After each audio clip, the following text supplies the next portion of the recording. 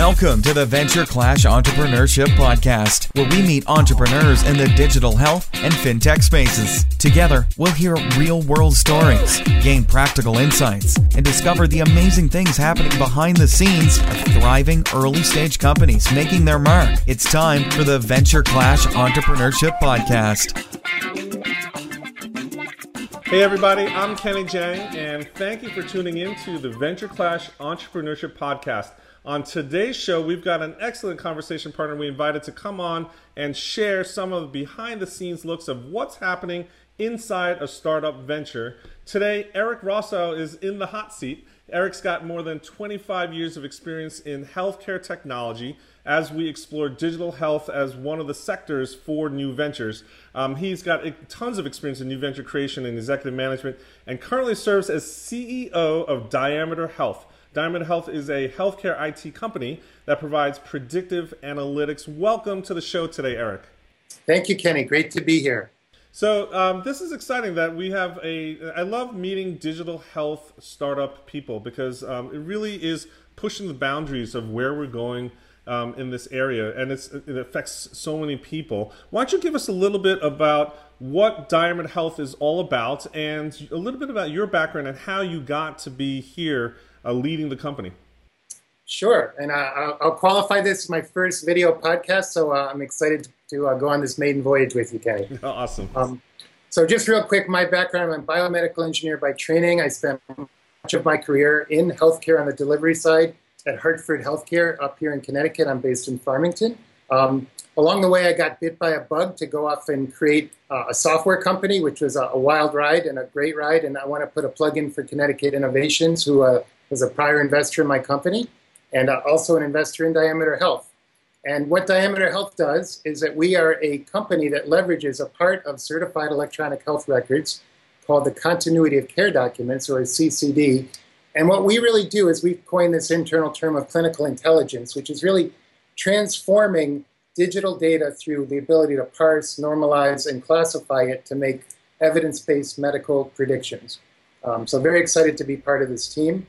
And I came to Diameter Health with my colleague, John Demore, who I met while working together at a prior company that was bought my last company called Eclipsys, and that became Allscripts. So we worked together for a number of years at those two companies. And so that previous company was in the same digital healthcare technology area? They were. They actually were a leader in producing electronic health records for both acute inpatient and ambulatory patient populations. Wow, that's pretty cool. And so you said you're a Connecticut-based company right now. How large of a team do you have assembled? So we've been growing. The first few years we've been bootstrapping. We're about 10 employees, and we've got some contractors that we work with as well throughout the Northeast area. Gotcha. And then tell us a little bit about that startup journey. Usually you need to pull together a first marquee client, and in the healthcare area, it's hard to break into and get some clients, some legitimate clients on the other side, because it is such a critical area, mission critical area. What's the journey that happened with you guys? How are you able to take on the first 2 or 3 clients? Sure, and you're absolutely right. Healthcare is a tough market to break into. I think coming out of this space, I've been very locally with Hartford Healthcare, which is a client. We're also doing some work down the road at Yale New Haven Health System, some great health systems in New Jersey, and actually one of our largest accounts out in Kansas, where we've processed over 5 million CCDs in terms of normalized net data to support their clinical analytic initiatives. Wow. And then in terms of support, you said that early on that you were involved. There's some integration or involvement, engagement with Connecticut Innovations. Tell us a little bit about that relationship and any other local area partners, associations, or networks that you guys are plugged into. Sure. It's always great to reunite the band, both within our team and with our partners. CI has been a terrific and a strategic partner and investor. In fact, they were the lead investor in our recent round. We did conclude a Series A investment with Connecticut Innovations and another prior investor called Milestone Venture Partners out of New York City, Accelerate Health Ventures down in Raleigh, and a group out of Boston called Long River Ventures. So we're really excited to have a very strategic syndicate of investors behind Diameter. Gotcha. And beyond just a financial investment, what are the benefits? There's a lot of startup leaders here, entrepreneurs that are really just getting off the ground, trying to learn from startup venture partners like you who've actually done it before, a couple steps ahead of them. What can a startup team look at an investor like CI to provide other than just cash infusion? Yeah, and there's a number of dimensions. Certainly, some of the investors are specific to healthcare IT and digital health, so they bring certainly a network of relationships. But more than that, to me, they're strategic thinkers. They've seen a lot of deals. They've seen where synergies work and where they don't. And they've seen when products are either ahead of or ripe for a market opportunity. So I think I've really found our board meetings to be quite productive in terms of strategic direction and not just operational metric reporting. Gotcha. And then just this Northeast Connecticut area is not the only area that you are engaged in. There's other parts of the country and other partners that you have. Can you share with us some other workings that you've gotten involved with other organizations? Sure. And I kind of subscribe to the Frank Sinatra theory of New York, New York. If we can make it work here, we can make it work anywhere. So we've liked to work with some large, highly reputable, highly demanding academic medical centers, but also a number of ambulatory centers. We're really excited, too, to have some strategic partnerships with some health information exchange vendors. What does that look like in terms of business development going forward? How are you prioritizing, specific regions, geographies, partnerships? What does that look like for your actual leadership team right now? Yeah, and that's a really critical, a great question, and a really critical initiative among the company is really determining the swim lanes that we fit best in. Yeah. We've been traction with hospitals and health systems. We've been working with HIEs, as I mentioned. We see a huge value proposition with accountable care organizations, as well as payers. We think that this continuity of care document, or the interoperability standard, really is a very powerful platform from which to leverage tremendous pragmatic and actionable analytics while patients are still receiving the care and not weeks later, which is typically the case with claims-based analytics. Now, you've done this. This is not your first rodeo, right, in terms of leading a startup. But yet, I'm sure you're like most successful entrepreneurs. Failures are kind of like a patch on your jacket, right? Saying that you got to fail forward, you got to fail quickly. Can you share with us maybe something that happened in Diameter Health startup history that maybe you would have done differently, or you've learned from in terms of that fail forward, fail quickly mentality? Yeah, it's funny. I was recently listening to a Tim Ferriss podcast with Mark Andreessen, and he talked about that exactly. We try not to fail at all. So that's our goal. We always have an internal saying, focus on success because failure will take care of itself.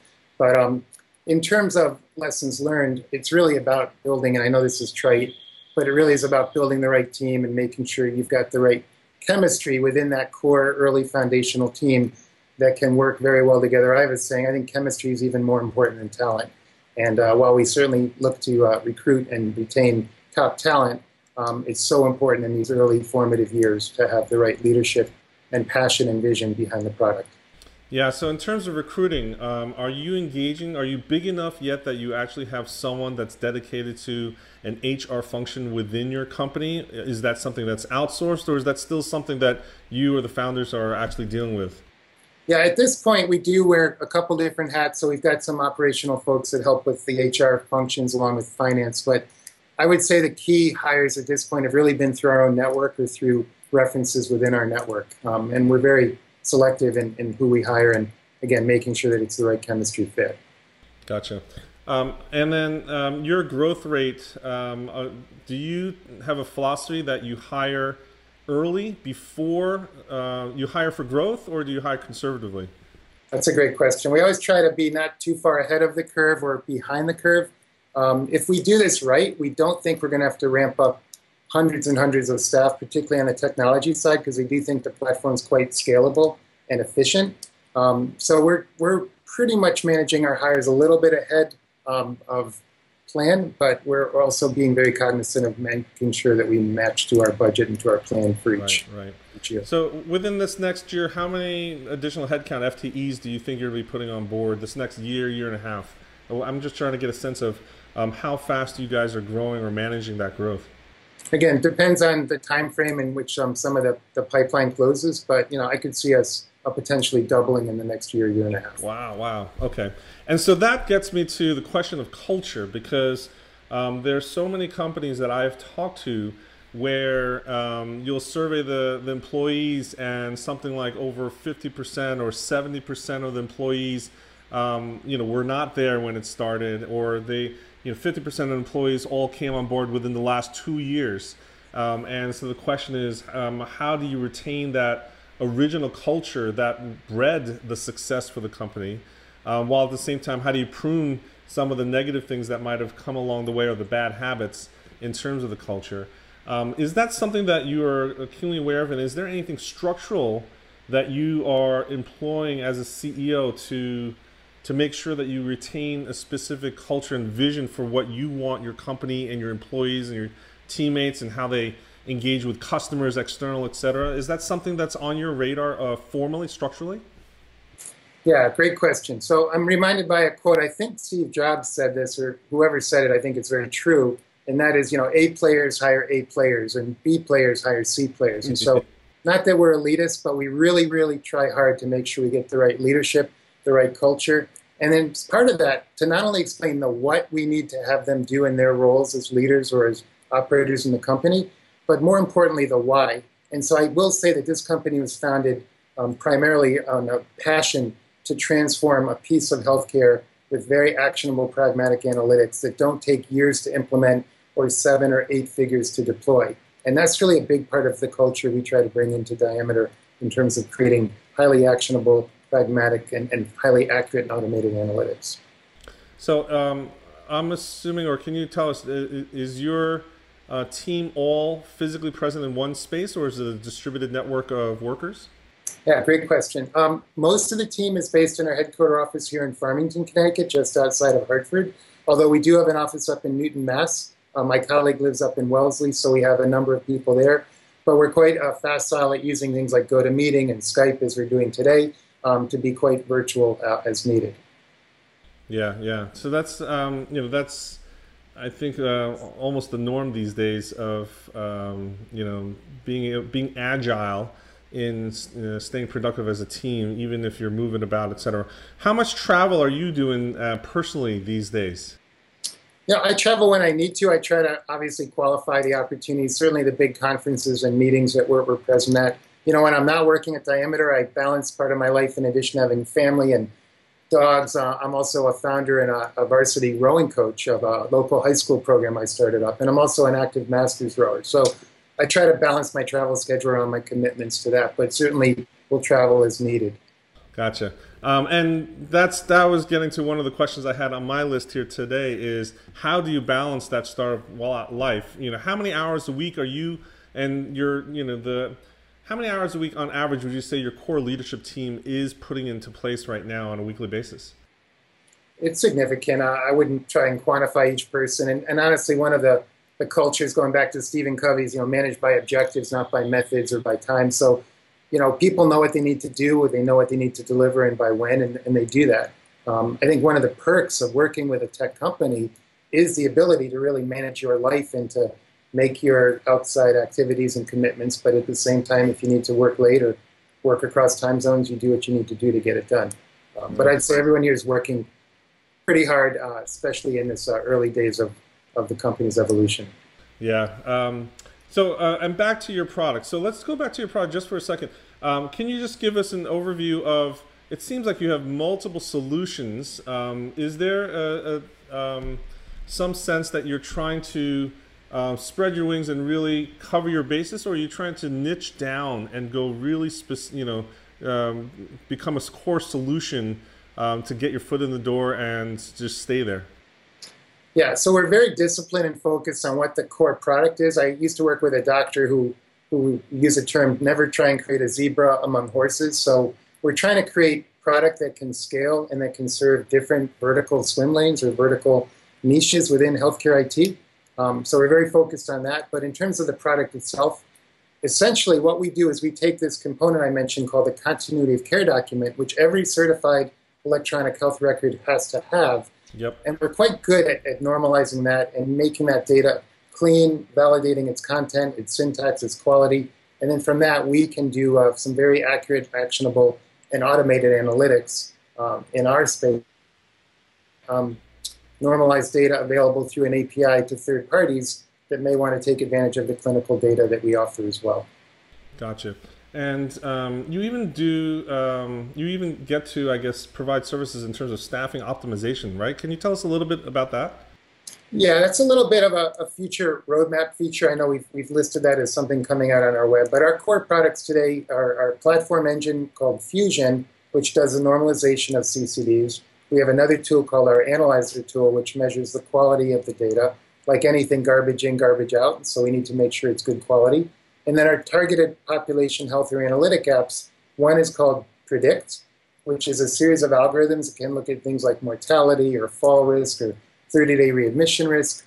And then another very exciting product we call Envision, which can actually look at things like the medications, the vital signs, the lab results, and from that infer missing documentation opportunities. So, for example, a patient who may have come in for a total knee replacement may also have elevated lab values and BNPs are indicating they're taking a medication like Lasix, which would also be an indication of having congestive heart failure in that example, as a comorbidity, which is very important to also be documented as part of their stay. Yeah, definitely so. So, as we close this interview out, is there any significant trend that you are looking at or that you think that's digital health startups as a whole need to be paying attention to, whether it be regulation, whether it be technology, AI, is there something that you have your eyes on in terms of, long-term view of potential to disrupt or impact, or something that you guys need to take seriously? Well, again, looking at today's interoperability standard, which we've hooked our wagon to that horse, it's not perfect by any stretch, but it is the standard. For example, between two leading EHRs, Epic and Cerner, I believe they're exchanging over 30 million of these CCDs a month just between them. So we're really focused on, while it's not perfect, it's what's on the apple cart today, and let's make the most value out of that, and let's really help clients out there leverage the millions and millions of dollars or billions of dollars as a country that we've invested in adopting digital health, electronic health records. Nice. Okay, so Eric, are you ready for our lightning round of questions to close out this interview? I hope so. Let's go. Okay, ahead. so we're talking to busy startup executives like yourself. Productivity is at the top of everyone's mind. Do you have a resource, a book, or something that you can share in terms of productivity or leadership that our listeners here today might benefit from? Well, I mentioned earlier, I've really enjoyed listening to Tim Ferriss' podcast. I recently bought his book, The 4-Hour Workweek, and I just think some of the people from all different walks of life and backgrounds that he's interviewed have just a ton of jewels of nuggets of value that I know I take and that I really have enjoyed listening to. Nice. From a tool and a tech, I just love my iPhone, my iPad, and my Mac, and I'm really quite productive with those three things. I can operate from pretty much anywhere I can get on the internet. Great. And Tim Ferriss, I mean, his podcast in particular has just covered so many different topics. I think it's just interesting that how he himself has expanded his own niche or his reach in terms of subject matter. The book is a classic, and his podcast, I think, is a terrific resource to get a hold of. Yeah, absolutely.